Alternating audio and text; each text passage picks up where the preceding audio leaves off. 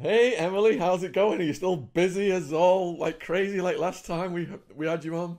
Yes, Gwyneth Paltrow is in trial. You might have heard a thing or two about Oh it. my So goodness. that has taken off quite a bit. What's Gwen done?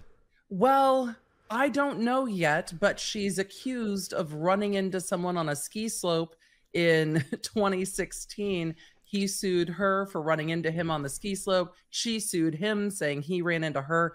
It's kind of like sorting out a car crash. Who actually hit who and what damages were caused? So the plaintiff, Sanderson, is alleging 4 broken ribs and some severe brain injuries. So we will see what happens. But that started trial yesterday. Well, that reminds me because I've got a series going up right now with a guy called Terry Mugan who had a road traffic accident with Tom Hanks's son, and this was very high profile. And Hanks's Yes. son was allegedly under the influence of certain things. So yeah.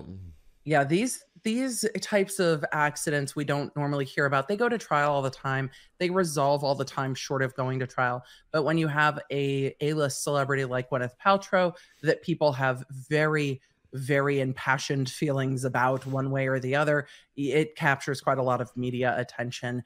Did she run into someone on the ski slopes and then ski away, or did somebody run into her? And it really should not have this much attention. It's not a big trial. It's a pretty everyday type of thing. But when you have a celebrity like Gwyneth involved, it's going to be a big deal. Are celebrities at risk of people running into them intentionally just to get claims and publicity? I don't know. I think there's some aspect of that, especially when it comes to being taunted by like the paparazzi and things like that, to see if they're going to get a rise out of people. I think there's got to be some concern about that. I don't know about skiing, if you even know it's who it is or if it's a celebrity when people are in masks and goggles and then large helmets, if you even really know who's on the slope. But I wonder if days like that there's a rumbling going around, oh, so and so's here today, and then you see them with a cadre of ski instructors and stuff around them, and you can kind of figure out, oh, that must be the celebrity. You I have more experience with Disneyland, and there are days when you're there that you will hear a celebrities in the park, and then a ride gets shut down, and you're like, oh, okay, this is where they're going, and you can kind of you hear the rumblings. I imagine it's the same way with skiing. I wouldn't know. I know you're not an immigration expert, but there was a news story pertaining to Prince Harry today about now that he's declared his substance abuse history, his visa is at risk, or possibly when it comes up for renewal, because he didn't declare it the first time round, he's at risk of possibly not getting his visa renewed. Deportation, maybe. Well, wouldn't that be interesting if they deported him back to exactly where he doesn't want to be? I truly don't know much about the immigration laws. What is his substance abuse history? Is it what I have not paid a ton of attention other than the So defamation suit. I've got to word phrase this carefully because of the YouTube algorithm. But he declared in his book Spur that he had partook in the green, in the white, Does and California care about either of those things? perhaps the white and the magic M word. I mean, I don't know how much that impacts. And of course, people don't want to see celebrities getting the celebrity treatment. I was involved in a few celebrity cases in my time as a prosecutor. I think there are times when people try to send a message through celebrity. It's like, look, if the media is going to cover this, we're going to let you know this behavior is not acceptable. And you can see celebrities like, a Paris Hilton spending more time in custody for a DUI than somebody else might because they are celebrities. But that door swings both ways, as we're going to see with local celebrities. As we talk about Murdaugh, sometimes the local power can absolutely get you treated much differently and much better than the average person would be. So it is a door that swings both ways. All right, we've got 25 minutes left. I've not watched this show yet. Ash is insisting I watch it as soon as possible. So can you just give us the basics about Murdaugh first?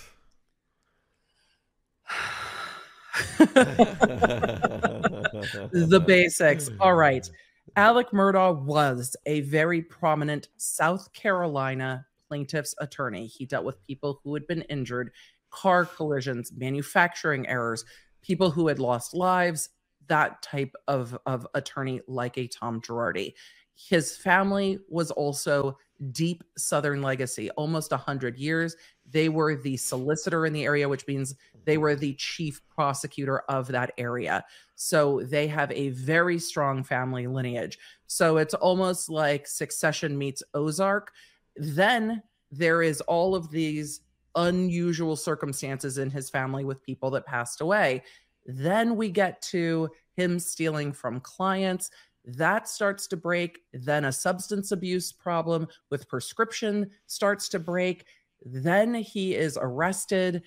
All these charges, there's over 99 indictments at this point. All of these charges start to kind of flood in the financial crimes white collar area.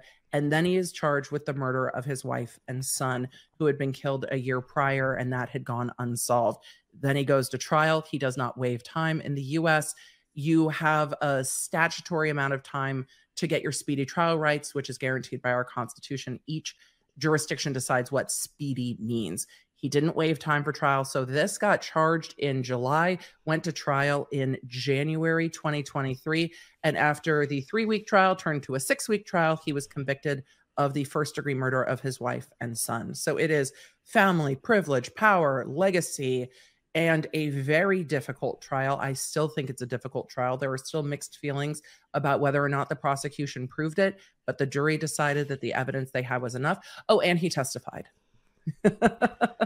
Wow. Okay. There's a lot to unpack here. Let's start with then. How did things start to unwind for Alex?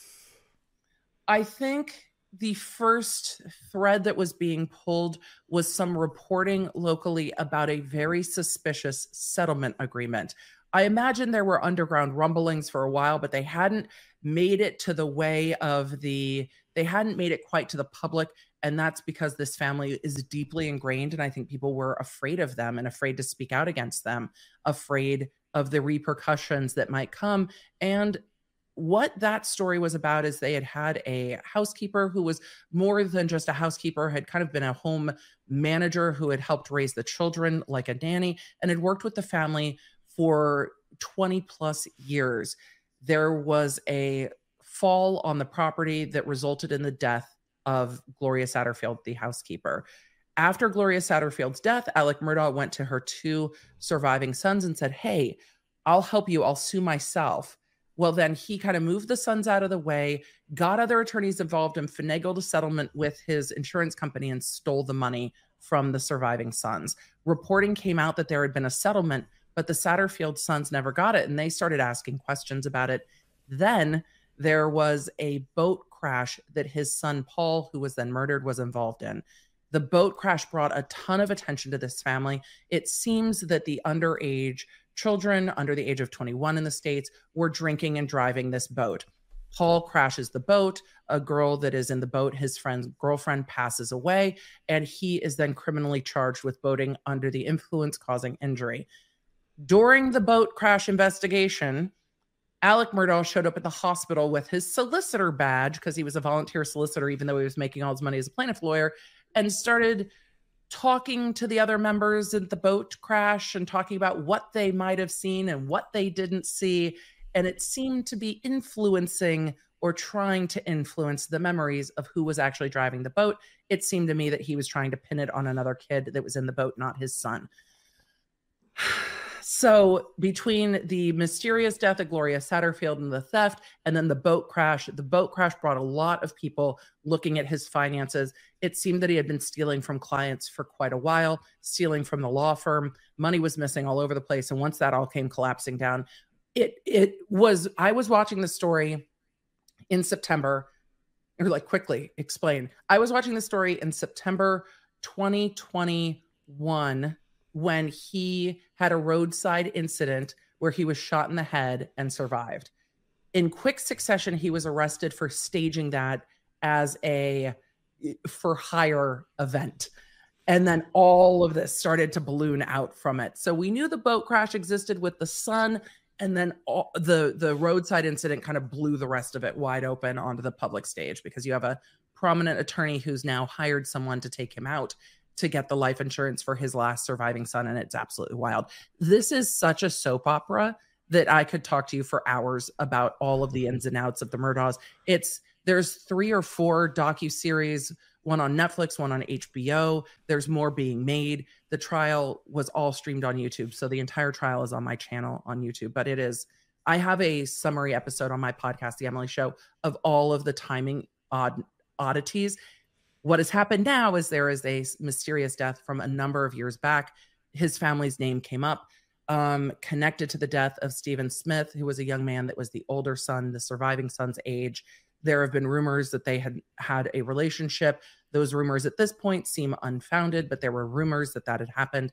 He mysteriously dies. Law enforcement seems to rule it a hit and run car accident. It seems more like a homicide to me. Yesterday, it was declared to be a homicide. So the investigation into this mysterious death of Stephen Smith has now cracked wide open, and they're actually looking at it again. His body's going to be exhumed, and they are going to reinvestigate this death and see if it was covered up.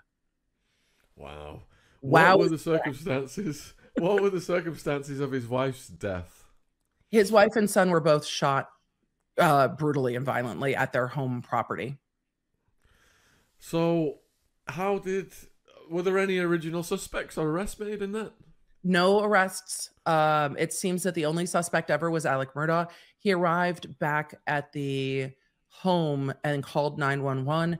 As evidence came out, it seemed that he was where the bodies were for a little under 17 seconds from the time he perceived the bodies to the time he called 911, and lied quite a bit about what he had done in that period of time. The thing that cracked the case open was getting the son's cell phone. It took quite a while for the FBI to get into the cell phone.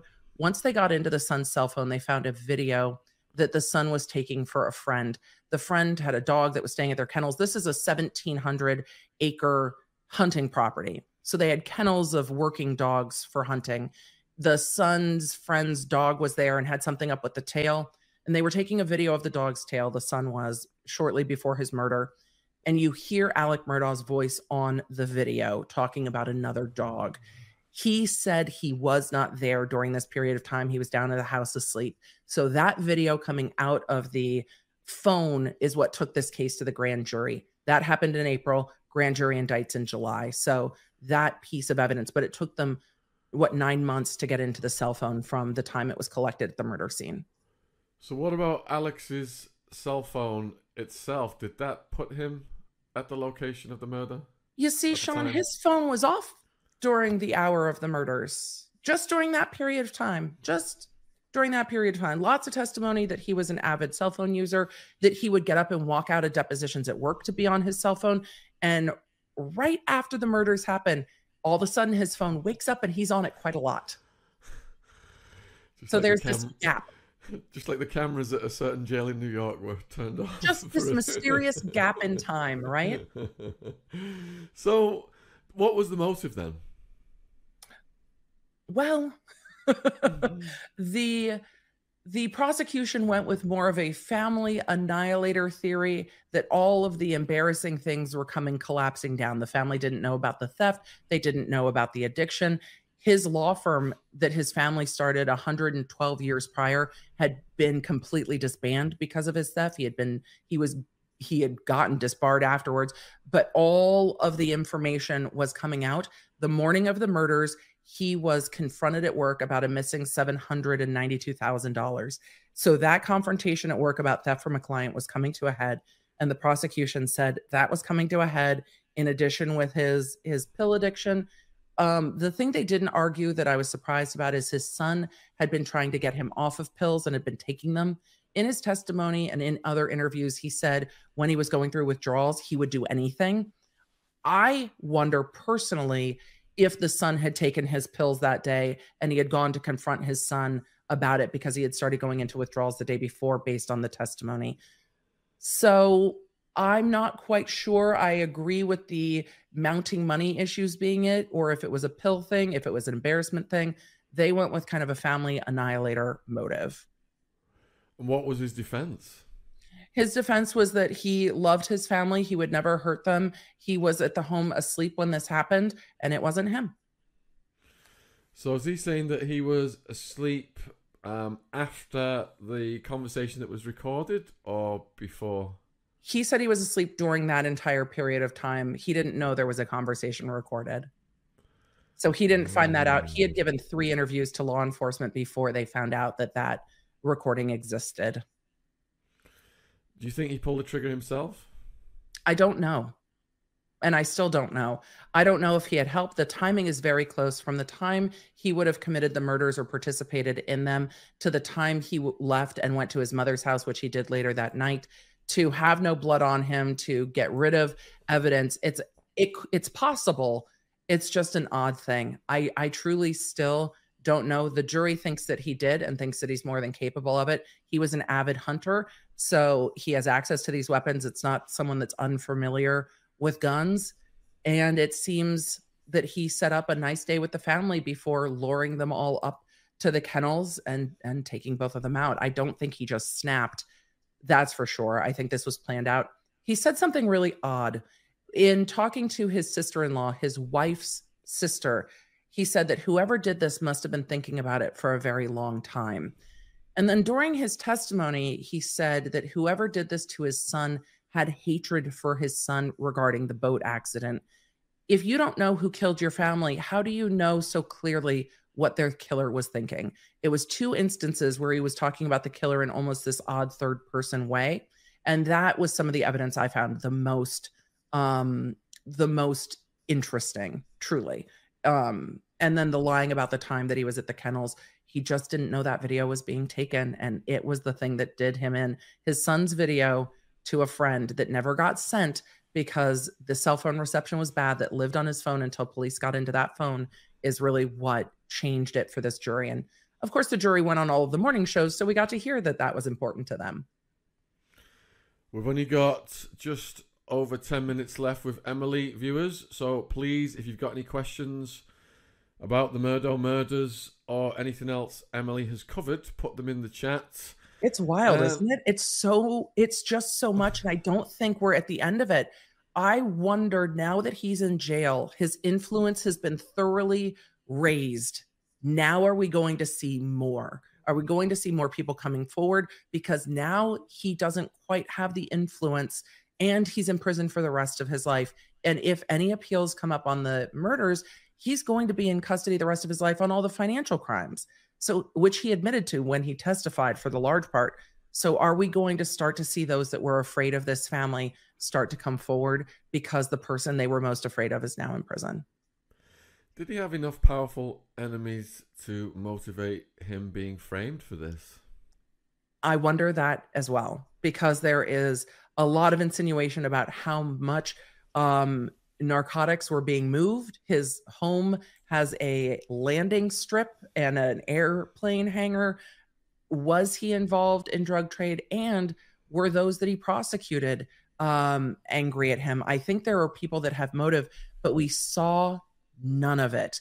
And there were allusions to the fact that his son had people that were after the son, but we saw not even a Reddit post that they could pull up and say, look, this is what people were saying they were going to do to his son, Paul, not a Instagram thread. You know how when people are being threatened on the internet, you see the evidence of that. We saw none of it in this trial. And if it existed, I'm sure we would have. So I don't know if Paul was being as threatened as they say. I wonder if it was more people saying mean things to him in public or making dirty looks or making snide comments and not actual threats.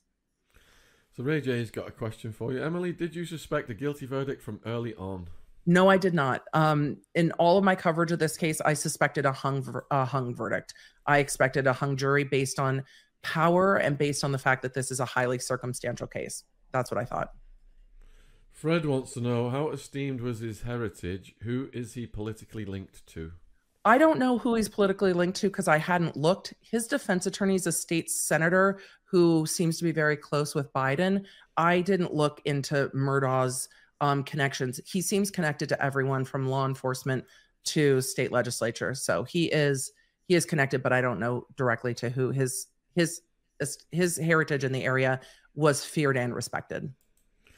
I was wondering what the forensics portrayed, and here's a comment. He still would have had blood evidence. You can't hide that. He would have had transferred some microscopic blood evidence. I would think so too. There was some blood in his vehicle that he drove up to the kennels that night, but he said he was checking on his wife and son and checking their pulse. These were very bloody crime scenes, and he had not a speck on him when police showed up. He was very, very clean. And what time had elapsed between the murders and the time the cops showed up? If you believe the prosecutor's timeline, about an hour and 45 minutes. In your estimation, is that sufficient to clean yourself up? Well, he left and went to his mother's house. So from the time he was at the kennels that we know to the time he left his mother's house, which we know from the OnStar data from his car, because everything electronic can track you unless you turn it off. But he got in his car and drove away. There was only about 20 minutes. However, there is a skinning room up at the kennels, and there's hoses and a lot of other stuff. But where the guns went, because these were family guns that were used according to the prosecution, they're missing. The only two guns that are missing are the two guns that are involved in this murder, and where the clothes went, and those clothes were proven to be missing as well. It's very interesting. So I don't know. So there's the possibility that he brought in hitmen, or there's a possibility that it was an armed robbery. Or there's a possibility that he did it, which is what he's been convicted for. But I don't think there's a reasonable possibility that people got onto that property without him knowing, based on the way the property was laid out, that people were up at the kennels and he would not have seen headlights and known at that time of night. I think he would have been aware that there were people up at the kennels with his wife and son. His behavior afterwards looks like somebody trying to manufacture an alibi, and whether that was because he had help or whether it's because he did it himself, I don't know. Ash wants to know, is the grandfather likely to face any charges? The grandfather is deceased. He died 3 days after the murders. So no. Oh. Seago, guitarist, was it ever concluded whether his alleged drug intake would have been lethal or not? Wasn't he spending absurd amounts of money and eating them like Skittles? He was saying that he was, but nobody ever looked into it. I think the prosecution thought a lot of the addiction stuff was BS, and I don't agree with them on that. I don't think they paid nearly enough attention to what he was saying about his pill addiction. Addiction, especially to pharmaceuticals, runs kind of rampant among the legal profession, unfortunately. But the amount of money he was spending does not connect with personal use. Are you surprised that Buster Murdaugh is still alive? If this was a targeted hit, I'm surprised that both Buster and Alec are still alive. If you believe that Alec killed them and you believe the family annihilator theory, Buster's the one that was going to carry on the legacy and go to law school, and Paul was the one causing him problems. So no, I'm not terribly surprised. When you listen to the jail calls, Buster seems to do a lot of what his dad asks him to. So I wonder if Buster was his ally. He didn't call and ask Buster to come to the home that night. He called and asked Maggie to come to the home that night. There's a comment from Edward. See if we can get a comment on this. The motive, in my view, was the problems with the son Paul and possibly marital problems upcoming with the wife. Not money, that's a side issue. I don't disagree. And the prosecution straddled the line on that too much for me. They wanted the motive to be financial so they could bring it in front of the jury. I think his addiction and the problems with Paul with the boat crash were a much bigger problem for Alec's ego, but they didn't go that direction with it. And I think it's because they wanted the evidence to come in of all the financial crimes. All right, just 5 minutes left. If you've got any further questions. 5 minutes left. If you've got any further questions for Emily. So what was the evidence that actually the jury looked at that convicted him? His own testimony and the video with his voice on it of him being up at the kennels during the period of time he said he was not there. Those are the two biggest items. What did he say when he was on the stand that convicted him? He said a lot of things on the stand, but they didn't believe his emotion. He had a lot of snot blowing out of his face, but not much genuine emotion. You could feel it from his brother who testified, from his sister-in-law that testified. But for him, his testimony didn't come across as believable. And he said he lied to the police about being at the kennels because he was afraid of the police. But then he's rolling around with a badge and a gun in his car and police light bars installed into his personal vehicle. I'm afraid of the police doesn't make any sense at all. He might not like the state law enforcement agency because he's not as friendly with them as others, but there was evidence in this trial that he was bringing in envelopes of cash while he was talking to other law enforcement officers at the law firm. So there's a lot more to this case. And I think the thing that bothers me the most about the Murdaugh case is there are things that I know we absolutely don't know. And there are some big holes in this case. And I wonder if those holes are filled in with other types of corruption and payoffs. And there's more to it. I don't think we're at the bottom of knowing everything about this case. So has he shown traits of psychopathy or narcissism? I tend to not lean into diagnosing people because I just don't know enough about it. And as a DA, I never tried to put people into personality characterizations. I have seen that a lot feel that way. The thing that was most stunning to me, because I have the most personal experience with it, is I think he's very much ADHD and completely undiagnosed. And it was interesting when they were talking about him and his son. I was like, y'all don't just diagnose. What is going on? These are all ADHD behaviors. Are a lot of litigators like this also lean narcissistic? I think so. And we definitely heard about it being his way or the highway. I don't know how much he would fall onto that spectrum, just because I'm not well enough familiar with it. But the ADHD behaviors were loud and clear to me. And with that, someone self-medicating also makes sense to me, especially in the legal field. And was he showing much sorrow over what had happened? I didn't think it was genuine. You thought He was acting? He seemed to feel very sorry for himself. Okay. Copper wants to know where the money is.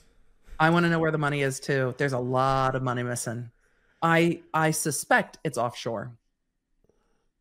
Seago, do you think if he hadn't lied so much to the police about this case, he would still have been found guilty?